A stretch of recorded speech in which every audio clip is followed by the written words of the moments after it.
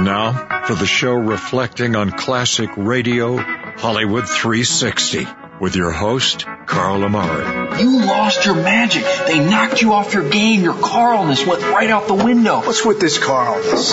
It's not even a real word. It's a conjunction, a preposition. It's a philosophy, a way of life. It's your name with ness attached to it. Bob, listen to me. If you'd have done what I asked you to and come in my dressing room before the show, you'd have known that you weren't supposed to come out here until I introduced you. Jack, I tried to get into your dressing room, but I didn't have a nickel. I understand you're pretty funny as a DJ, and comedy is a kind of hobby of mine. Well, actually, it's a little more than just a hobby. Reader's Digest is considering publishing 2 of my jokes. Really? Yeah. From Hollywood, it's time now for... $20. Leave the gun. Take the cannoli. Quiet, numbskulls. I'm broadcasting. Hello, everyone. I'm Carl Amari, and this is Hollywood 360, the radio show that presents the best in classic radio. This hour on Hollywood 360 will conclude The Great Gildersleeve from 1950, starring Willard Waterman. Then, Lou Merrill stars as connoisseur of murder and teller of tales, Thomas Hyland, on Crime Classics from 1953. By my side is my co-host, Lisa Wolf. What's up, Lisa? What's up, Carl? Hey, yeah, you like those true crime cases, don't you? I do. Because you were trying to be a criminal. Criminologist. No, I was trying to be a criminal. Oh, a criminal. I just failed at that. She likes it even more than being a criminologist. Oh, sure. You're like the lovely Margot Lane used to follow around Lamont Cranston. He was a criminologist. Yeah, that would be great. I did take some criminology classes Did you? in college. Well, you really were in college long enough. Right, I took a little of everything. I mean, you probably took every class there was. I just said Did you take home economics? Of course. You did? Of course. How come you can't cook? I learned how to sew. See, sew. Is that what you do? You can sew? You can actually sew? You can darn my socks? I should be doing that for you. Would you be willing to touch my socks? No. Okay, I didn't think so. All right, well, I digress. Last time, we began listening to The Great Gildersleeve from 1950. Chief Gates is on the spot, and Willard Waterman wants to help him out as Throckmorton P. Gildersleeve. Let's go back to December 13th, 1950 for the conclusion of The Great Gildersleeve.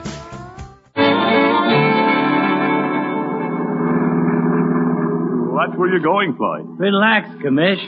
I'm following that truck. Those guys are careful drivers. Yes, they are. Not crowding you, are we, Rolly? 3 of us in the front seat? No, I'm very comfortable, thank you. You hope we're not putting you out tonight? No, you might say you're putting me in.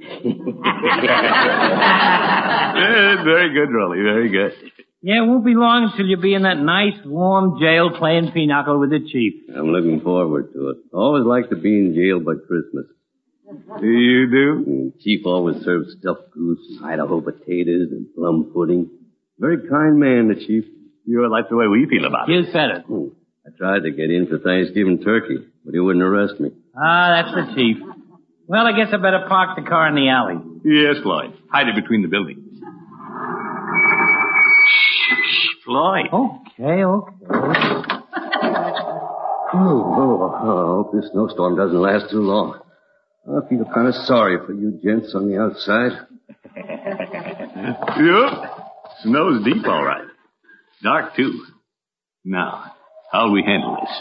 Commish. Yes, Floyd? Why don't you boost Rolly in the window while I go phone the chief that somebody's breaking in? Yeah, all right. Wait a minute.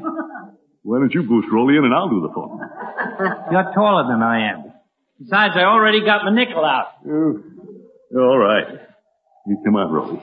The window's around this corner. Better stay in the shadows, Commissioner. We don't want anybody to see us too soon. Good idea. Stay close behind me. I'm practically in your hip pocket. Watch it. I don't know why. I'm a little nervous. If the mayor ever caught me doing a thing like this, he really would fire me. Well, come on. Let's break in, Commissioner. It's getting cold out here. Yeah, well, I'll try the window. Here? You unlocked. Here's my foot. Give me a boost there. You're all right. Yupsy. Easy. Yeah. You all right, Rolly? Oh, fine. Hey, the coffee pot's still hot. Can I hand you a cup? No, thanks, Rolly. Dark. Can't see a thing. Yeah, I'll sneak back there. Hi, Commissioner. Yeah, Floyd! Don't do that. Did you get him in all right? Yeah, we're all set. Good. The chief's on his way down. Oh, that must be his car now. Oh, no, he couldn't make it this fast. Well, then who is it? Oh, I'm getting out of here. You, Floyd! Wait! Oops. Shining a spotlight on me. Who's there? Uh-oh, it's the mayor. Is that you, Gildersleeve? Hello, Mr. Mayor. I was out checking up. I thought I saw somebody sneak into this alley. Yeah, well, I was just taking a little walk. Taking a walk. Who opened this window? Gildersleeve, you were breaking into Peavy's store. No, Mr. Mayor, it isn't me. Somebody else broke in. Oh, and you're the lookout. Yeah. Well, I'm a witness. There's a man in there. I pushed him. I saw him go in. Gildersleeve? No, Mr. Mayor, you know I'm not a prowler. Yes, but it would look awfully good in tomorrow's paper. Oh, brother. Well, I'll prove there's somebody in there. By George, I'll go in and get him. All right, go ahead, Gildersleeve. Go and get him. I dare you. All right, I will. I'll stay right here. Floyd would run away, that coward. Wish I'd run too. Well, Gildersleeve, where's your prowler? Yeah, I'm looking for it. He was getting a cup of coffee a moment ago. What's that, Gildersleeve? Never mind, you wouldn't understand. No! Darn coke cases. Prowler! Rolling! Why doesn't he answer? Hey, front door's closed. No, it's open there, and he's gone. My goodness, he's gone. Oh, my goose is cooked. Well, I may go out Peavy's front door and go around to the alley. Oh, how will I ever explain this to the mayor? Where did that darn Rolly go to?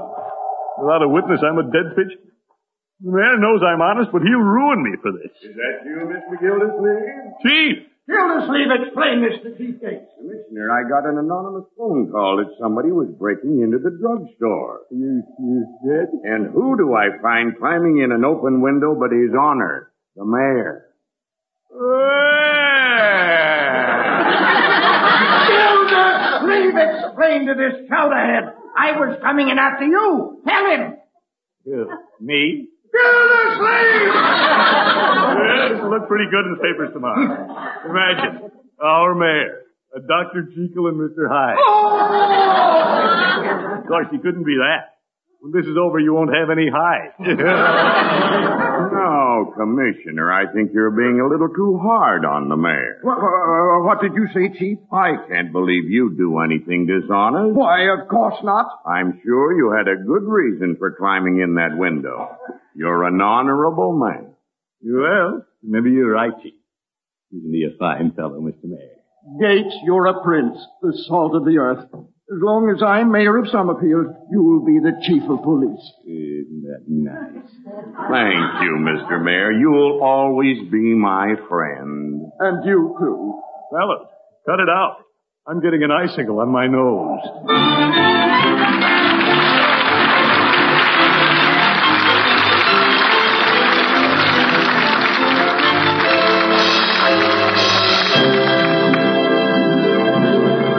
Nice of you to come down to the jail with me, Commissioner. Well, it's a comfortable little spot, Chief. Gets rather lonely down here, though. Just me and all the empty cells. Yeah, I can imagine.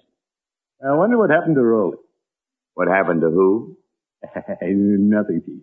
I just said I wondered what happened to... Who's knocking on the jail door? Yes?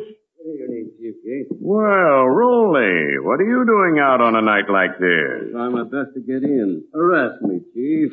Rolly, I've explained I can't do it. I broke into Peavy's drugstore. Oh, then it was you. Sure. Car stopped in front and it wasn't yours, so I ran. But I was in there. Are you sure? I promise. Wasn't I, Commissioner? Well, now you mention it. I recognize him, Chief. Come on in, Rolly. Oh, thanks, Chief. Put the coffee pot on. You know where it is. Yes, sir. Yeah, isn't that nice? The Chief won't be lonely anymore. Good night, folks. Great Gildersleeve is played by Willard Waterman. The show is written by Paul West, John Elliott, and Andy White, with music by Robert Armbruster. Included in the cast are Walter Tetley, Mary Lee Robb, Lillian Randolph, Ken Christie, Stanley Farrar, Porter Hall, Arthur Q. Bryan, Earl Ross, and Dick LeGrand. This is John Heaston saying goodnight for the Kraft Foods Company, makers of the famous line of Kraft quality food products. Be sure to listen in next Wednesday and every Wednesday for the further adventures of the Great Gildersleeve. That unconventional gentleman, Groucho Marx, stars next on NBC.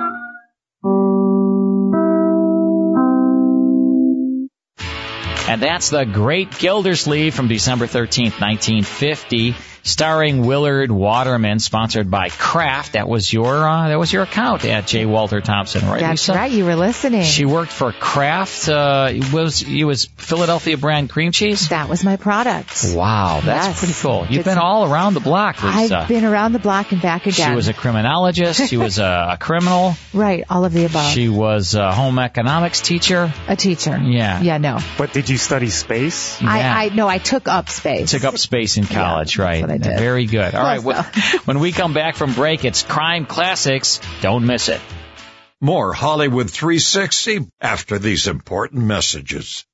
Hi, Carl Amari here. During the month of August, log on to ClassicRadiostore.com and digitally download Dragnet Volume 1, featuring 12 exciting police dramas starring Jack Webb. Regularly priced at $19.99, it's yours for half price, only $9.99 via digital download this month only. Also on sale during August is Fibber, McGee, and Molly Volume 1, featuring 12 comedy episodes starring Jim and Marion Jordan. Regularly priced at $19.99, it's yours for half price, only $9.99 via digital download this month only. Visit ClassicRadiostore.com and digitally download Dragnet Volume 1 and Fibber, McGee, and Molly Volume 1 at 50% off their regular price. In September, these two collections will go back to full price, so don't miss them while they're on sale during August. Log on to ClassicRadiostore.com to order, and while you're there, download an episode of Suspense starring Cary Grant absolutely free as our gift to you. That's ClassicRadiostore.com. Hi, this is Carl Amari. I've started the Classic Radio Club, where each month you'll receive 10 of the greatest shows of all time on 5 CDs in a collector case. Join now and receive your first 5 CD collection of 10 classic radio shows, regularly priced at $39.95 for only $4.99. Each month I'll hand select 10 more of the greatest classic radio shows of all time from my library of 100,000 shows and send them to you on 5 CDs. And I promise they'll be superior sound quality and you'll never receive a duplicate show. Log on to ClassicRadioclub.com and we'll rush you your first 5 CD collection with 10 of the greatest classic radio shows of all time for only $4.99. Your first collection will feature Abbott and Costello, Sam Spade, Dimension X, Escape, Fibber, McGee and Molly, Gunsmoke, Have Gun Will Travel, Inner Sanctum, Jack Benny, and Suspense. You're going to love the Classic Radio Club. Learn how to join at ClassicRadioclub.com. That's ClassicRadioclub.com. Now back to the best in classic radio on Hollywood 360. Welcome back. I'm Carl Amari. This is Hollywood 360, across about 200 radio stations coast to coast. And it's time now for a true crime case on Crime Classics. This was a docudrama that came to CBS Radio in 1953. Only lasted one season. It was created, produced, and directed by Elliott Lewis, and these were true crime cases examining crimes and murders throughout history. Lou Merrill portrayed our host, Thomas Hyland, and the series featured radio's finest supporting players. This is called The Shrapnelled Body of Charles Drew Sr. It's from July 6, 1953. Here's part 1 of Crime Classics. Good evening. This is Crime Classics. I am Thomas Hyland. I'm going to tell you another true crime story. Listen.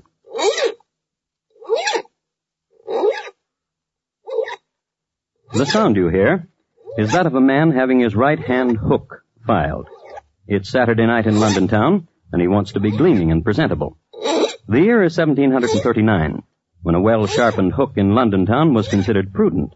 And Captain Rat, that's R-A-T-T, besides being a drunkard, a scoundrel, and a smuggler, was a prudent man.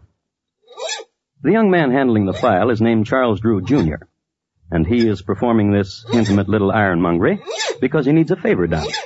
Captain Rat can help him out. He can supply the youngster with an alibi.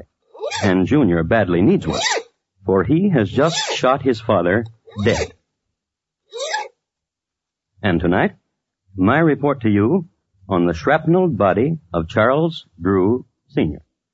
Crime Classics, a new series of true crime stories taken from the records and newspapers of every land, from every time. Your host each week, Mr. Thomas Hyland, connoisseur of crime, student of violence, and teller of murders. Now, once again, Mr. Thomas Hyland. The year, as I've told you, is 1739, and the place, Long Melford in the county of Suffolk. Long Melford was a small, quiet town near London, and in it, a manor. And in the manor, a high-vaulted room of roaring fire, great shadows, and flying buttresses. Directly beneath the buttress that flew toward the west, two men, father, son, Charles Drew Sr., Jr. Son? Yes, Father? The time has come for you and I to have a talk. I'm grateful. There are things vexing me. Perhaps what I have to tell you will answer your vexation. I'm very fortunate. I've tried to be a good father. A most excellent father. There's no one richer than you in Long Melford. Which is what I want to talk with you about. I know. I've drawn my latest will. This. What a gentle and most excellent father I have. Have you ear to what they say of you in the square? No, what do they say? That you are gentle and most excellent. What of the will? I'm leaving everything to your 5 sisters. And to you 6pence, to lend, to spend, to start your fortune. But the last will, the one before this, you left me everything, and only a kind word to my 5 sisters. That was when you were 11. Now you are 19. And a good son. To whom good? To you good. Nay, to the cutthroats and smugglers with whom you cozen. It is not so. This is so, I know it. You consort with people of ill fame. And also with Mr. Richardson's housekeeper. Shall I explain this of Mr. Richardson's housekeeper to you? 'Twould be well. She is a most excellent housekeeper, and I wish to employ her for our own household. And this you have been trying to do for the last year. She demands high payment. Our family can afford high payment. But I personally cannot, Father. Not until I inherit your fortune. And which with this new will never be. Father. I don't scare, son. Wave that gun or...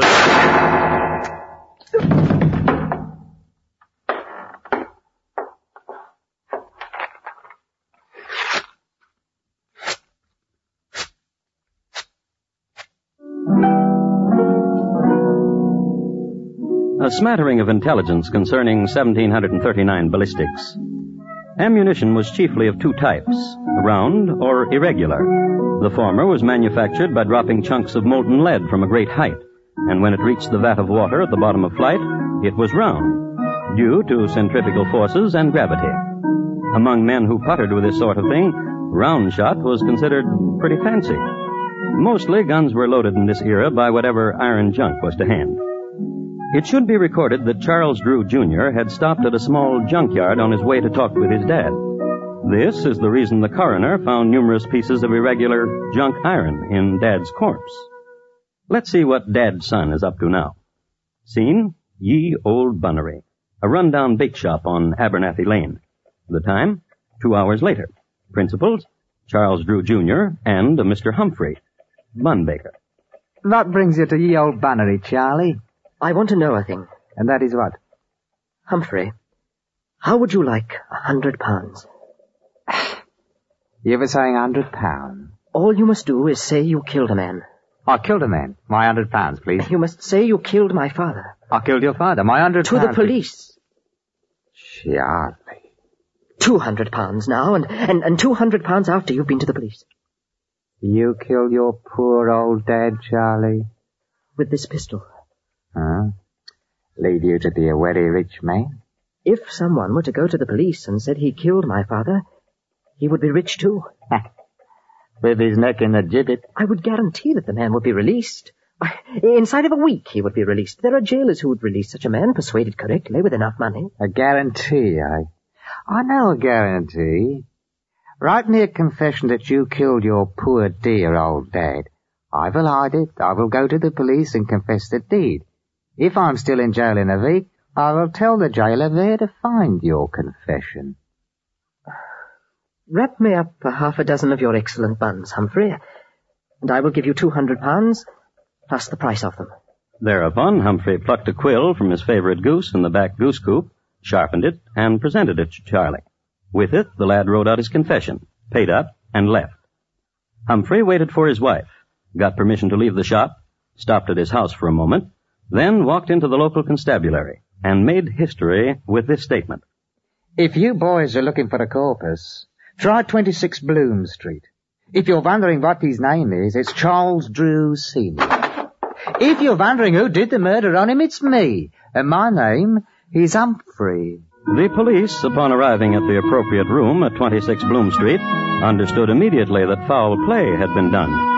One of the constables was assigned to look in on the household of Mr. Humphrey, and there saw the Humphrey children at play at Thistle-de-doo, a game usually played with marbles, but by the Humphrey children played with pieces of iron junk, which latter were of a size that could easily be rammed down the muzzle of a gun. The gun was there, too, under a pillow on Mr. Humphrey's side of the bed. Mrs. Humphrey, who in the meanwhile had returned home, shook her head philosophically when apprised of the situation. It is recorded that Mrs. Humphrey's parents had both been put away as confirmed smugglers, a felony against the Crown. The next day, in jail... Nice of you to visit me, Charlie. Yes. What news do you bring? When am I to be released? I went to see Sir Roger Firebrace. How is Sir Roger? Dead. 'Tis a pity, too, for he would have gotten your release in an ounce for a few £100. Don't forget, laddie, I've got your confession. You've got till Sunday. That's part one of Crime Classics. More after these words.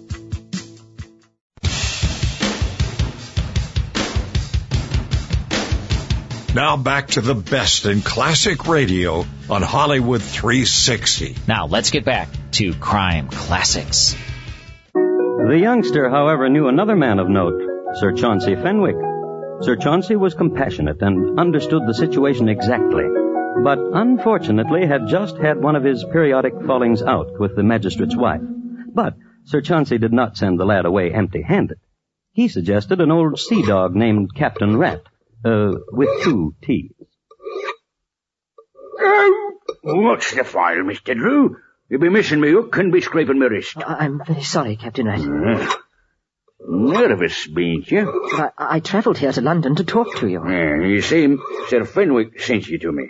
Sir Fenwick took £500 and said he could do nothing with it. You're my last resort, Captain Rat. We bit dear, Mr. Drew. Aye. No. What can old Captain Rat do for you? Do you have any influential friends? What be you needing? An alibi. For yourself? For a friend. Aye. 'Tis always for a friend. What about him? He confesses he killed my father. And he be your friend? By killing my father, he made me rich. I bear him no malice. And for him you want an alibi. Why? Why not let him rot? Why, sonny? You see... You kill your daddy, sonny? Keep the hook, Captain. You almost stuck me. Pardon, young gentleman. An alibi you want, is it? For a friend, To say what? That my friend is making a mistake. That he is having hallucinations. That he did not kill my father because he was with you the night my father died. And where, Mr. Drew, will that leave you? Since one has confessed to the crime, it is doubtful whether I would be charged with it. Sly one. Bean't you a sly one, young gentleman, bean't you? Oh. I'll travel down to the jail with you and have a talk with your friend. How's that, Very good. I'll need £500 for expenses. Oh, yes. Now? Yes.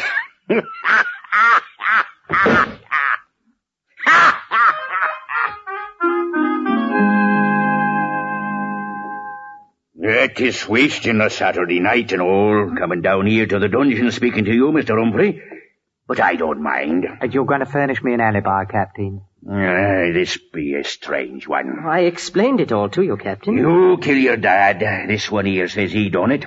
Now the both of you want me to say he couldn't have done it because he was with me. That lad thought it up. He's the bright one, not me. My plan will work. By the time you get Humphrey out of here and the police begin to dig about again, I'll be in Paris. Lost.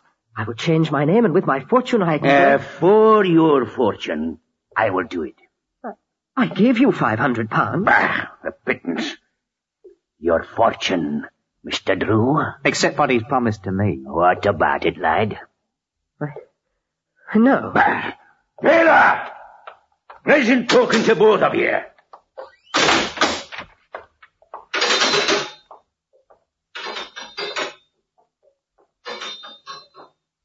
It's Saturday night, Charlie. What will you do? It's Saturday night, Charlie. I've got your confession hidden away. And tomorrow's Sunday. What will you do? And they looked at each other there in the dungeon, the jailed and the young visitor. And the question hung there. What would Charlie do? It's Saturday night. And tomorrow is Sunday. What will you do, Charlie? It's a short, dusty road from Long Melford to London. Not only that, but these days it's hard to find. In its day, however, it was remarkable for two things. The brothers shoe spooner, Dick and Harry, who embarked on a career of highwaymanship on the morn of June 3, 1735, were hung on the eve of that same day from the highest branch of an elm at a fork on Long Melford Road. The other historic feature of Long Melford Road is the fact that on a Sunday morning, a young murderer, Charles Drew, Jr., and his lady love rode a coach down its ruts. Oh, he's a ranting, roving lad. He is a brisk and a bonny lad. Betide what may, I will be wed and follow the boy with the white cockade. Liz. What is it, dearie? Shut up. Everyone's singing that song, dearie. It's the rage. Please, shut up. Oh, Duck, what's the matter? You're the cause of it all. Of what, old Duck? By killing my father. You wanted a way to have all his money? I told you a way to do, that's all. Yes. Oh, Duck, dearie, you'll see when we get to London what a time I'll show you. Make you forget. Since I've killed him, I've done everything wrong. Will you listen to Liz again? Will you? Surely I'll listen, Poodle. Oh, Duck. Monkey. When you listen to Liz. Surely. We get to London, we change your name, and you forget about Humphrey. But if I don't get him out of jail tonight, he'll show the police my confession. But you'll be in London. Start forgetting about him right now. All right.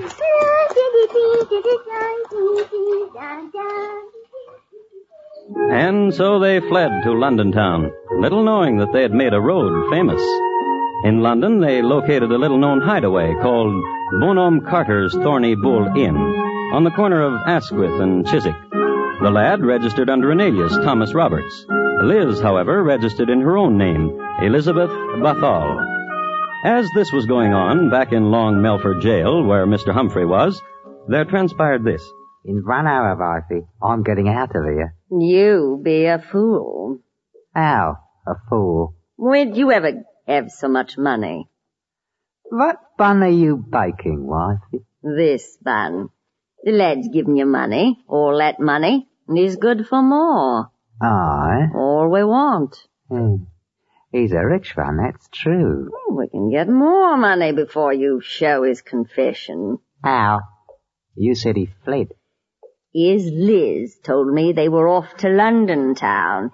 You could write him a letter and say as long as he paid you £20 a day, you'd be willing to stay where you are. £20 a day? That's a robbery.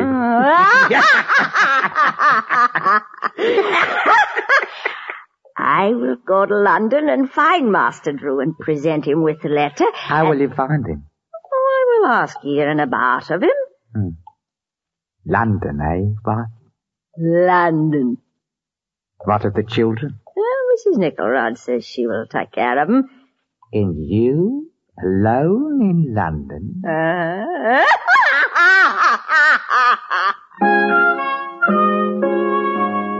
So Mrs. Humphrey went to London. A few observations about Mrs. Humphrey. Wash away the flour and the excess dough, put on long sleeves to hide the muscles made prominent from kneading bundo, combed the hair, exchanged shoes for boots, and Gertrude Humphrey was rather, presentable. When she went to London, Mrs. Humphrey did all of these things, plus making a mental note not to laugh too much, not only because of the horrible sound she made, but also because of the mischievous twitch it brought on, which she could not control. So, off she went to this place, to that, to this pub, to that, asking for a Mr. Drew. I should like to comment here that in 1739 the gin was of an excellent Holland distillation. However, its chemistry had a peculiar reaction with Gertrude Humphrey. Though she fought it, and though she laughed not at the most hilarious joke, including the historically famous one about Lady Mumbly and the Troubadour, the gin caused her to twitch mischievously. This attracted to her London dandies, who plied her with more Holland gin, and who promised her help in finding Mr. Drew, and who never did. But Gertrude never lost sight of her mission, and one night in a pub in Covent Garden... Mister. What's your pleasure, dearie? Well, now, dearie. I want a gin. Gin for the lady. What's your name, dearie? Gertie. Gertie? Aye. Here's your gin, Gertie. Pick up. Well, now, dearie. Is your name Drew? Is that what you want my name to be? I'm looking for Mr. Drew. Mr. Drew! Is there a Mr. Drew? Yes. Oh, now, Gertie. I'm the one that's bought you the gin. Yes. My name is Drew. You ain't the Drew I'm looking for. Oh, now, why do you say that? Here now, lad. I'm the fella who's bought her the gin.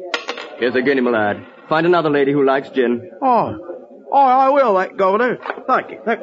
Bye, Gertie. Oh, now, why do you weep, pretty one? You're so beautiful. Always crying beautiful things. Gin for the lady. Now, stop that weeping. Here's your gin. I say, mischievous wink you have. Is that truly your name? Truly, Ladybird, it is. Ladybird. And you were looking for me? Ladybird. Well, my name is Drew, and you shouted for Mr. Drew. So beautiful you are. What do you want of me? I've a letter for a man named Drew. Really? Oh, I want you to have it. I really do. Then, give it to me. You must turn your back now. Right you are. Here you are. Oh, you want a conniver, you are. His name really was Drew, Timothy Drew. It's one of those coincidences in history which gave rise to the old saw, truth is stranger than fiction, as they say. And he was a curious man, and a proud man, jealous of his name, Drew. He had heard his name mentioned, and he was forced to find out why. He read the letter then and there. He read it again, a little later, out loud, to the police. And my missus told you have gone to London with Liz Bathall. But, Charlie, my lad, you shall pay me £20 a day, else I will tell that you have murdered your poor daddy. I have your paper, which you confessed you did, right where nobody but me knows where. So when my wife hands you this letter, you better give her money and find a way to keep it, giving it to her, your faithful servant, Mr. Walter Humphrey. Gentlemen, here in London is a man named Charles Drew. He has murdered his father, and he bears the same surname as I. I cannot permit this deed to go unpunished. Even in 1739, the London police were thorough, and, goaded by the enormity of the crime and spurred and accompanied by a man whose name had been besmirched, they combed the alleys, hostelries, pubs, dens. It was late on a moist Thursday morning when Timothy Drew happened into Bonhomme Carter's Thorny Bull Inn on the corner of Asquith and Chiswick. Bonhomme Carter denied the presence of a Mr. Charles Drew, but affirmed that a Liz Bathall was most certainly a guest there. He directed Timothy to Liz's chambers. Who is it? Open the door. No games, dear. It's too early. Who is it? A representative of the police. Oh, Why didn't you say? May I come in? If you be the police, you can do anything, ain't that so? Thank you. I ain't done nothing. Is your name Elizabeth Bathor? It is. Do you know a man named Charles Drew? What's he look like? I don't know. Then how can I tell if I know him? Here, what sort do you take me for? There's no one in me closets.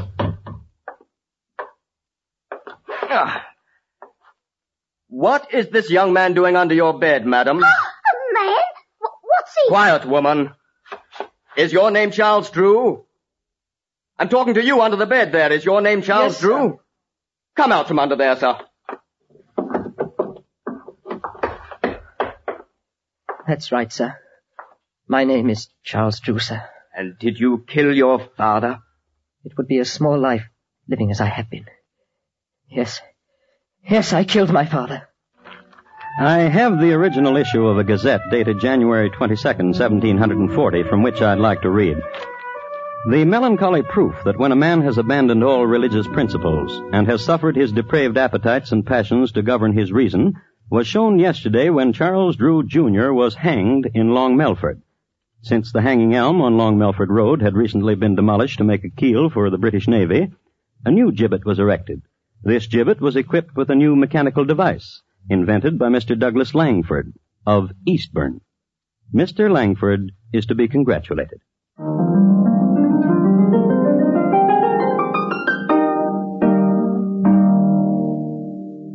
The Shrapnelled body of Charles Drew, Sr., tonight's crime classic, was adapted from the original court reports and newspaper accounts by Morton Fine and David Friedkin. The music was adapted from themes of the period and conducted by Bernard Herrmann, and the program is produced and directed by Elliott Lewis. Thomas Hyland is portrayed on radio by Lou Merrill. Charles Drew, Jr. was played by Terry Kilburn, and Liz by Betty Harford. Featured in the cast were Paul Frees, Ben Wright, Irene Tedrow, William Johnstone, and Antony Ellis. Bob Lamont speaking. And here again is Thomas Hyland. Thank you. Good night. Stay tuned now for Gary Moore with Arthur Godfrey's Talent Scouts, which follows immediately over most of these same stations. And remember, America now listens to 110 million radio sets and listens most to the CBS radio network. And that's Crime Classics from July 6, 1953, with the shrapnelled body of Charles Drew, Sr., starring Lou Merrill. Also in that cast, Paul Frees, Antony Ellis, Terry Kilburn, Ben Wright, Irene Tedrow, and Bill Johnstone. Is heard on CBS. Let's take a quick break, then it's more on Hollywood 360. More Hollywood 360 after these important messages. Hi, this is Sarah Knight Adamson. I'm the national film critic for the website sarahsbackstagepass.com. I'm a member of the Broadcast Film Critics Association in LA and a voting member of the Critics' Choice Film Awards. Coming up next, you'll hear a film review of a movie that's playing near you. Hotel Transylvania 3, Summer Vacation, rated PG. It's animation, comedy for kids by Columbia Pictures. This is the third movie in the series that began in 2012. Count Dracula, voiced by Adam Sandler, takes a vacation on a cruise ship with his daughter, voiced by Selena Gomez. Dracula falls in love with the ship's captain, only to discover she secretly wants to kill him. Let's take a listen. Ahoy there! I am Captain Erica. You must be the one and only Dracula. There's something about an accent that makes a man sound so intelligent. The director is Genndy Tartakovsky. We find out that Captain Erica is actually the granddaughter of Abraham Van Helsing, the vampire hunter. Here's another clip. You were right, great-grandfather Van Helsing. Monsters are disgusting. They have no idea what's about to happen to them. The bottom line, I'm way out. 1.5 stars out of 4. I was not a fan of the first two movies, and this one is sadly worse. Dracula lies to his daughter in the first film, and he actually says in this movie, I should really stop lying to my daughter. I mean, come on, what are kids supposed to learn by parents lying to their kids? And why is this even a plot line in a children's film? The jokes fall flat, the kids were not laughing. The DJ duel, just weird. Loud house music. Anyway, I say skip it. Check out my written review on Rotten Tomatoes. See you next week. Hi, this is Carl Amari. I've started the Classic Radio Club, where each month you'll receive 10 of the greatest shows of all time on 5 CDs in a collector case. Join now and receive your first 5 CD collection of 10 classic radio shows, regularly priced at $39.95 for only $4.99. Each month I'll hand select 10 more of the greatest classic radio shows of all time from my library of 100,000 shows and send them to you on 5 CDs. And I promise they'll be superior sound quality and you'll never receive a duplicate show. Log on to ClassicRadioClub.com and we'll rush you your first 5 CD collection with 10 of the greatest classic radio shows of all time for only $4.99. Your first collection will feature Abbott and Costello, Sam Spade, Dimension X, Escape, Fibber McGee and Molly, Gunsmoke, Have Gun Will Travel, Inner Sanctum, Jack Benny, and Suspense. You're going to love the Classic Radio Club. Learn how to join at ClassicRadioClub.com. That's ClassicRadioClub.com. Hey fans of classic radio, Carl Amari here. I've created a free app just for you. Get 10 classic radio shows free in the Classic Radio Shows app. Plus, there are many more shows available for in-app purchase. You can get your free Classic Radio Shows app in the Google Play Store or the Apple Store. The easiest way to get your free app is to log on to Hollywood360radio.com and scroll down to the Classic Radio Shows app banner and click either the Google link or the Apple link. Don't miss out. Get your free Classic Radio Shows app today.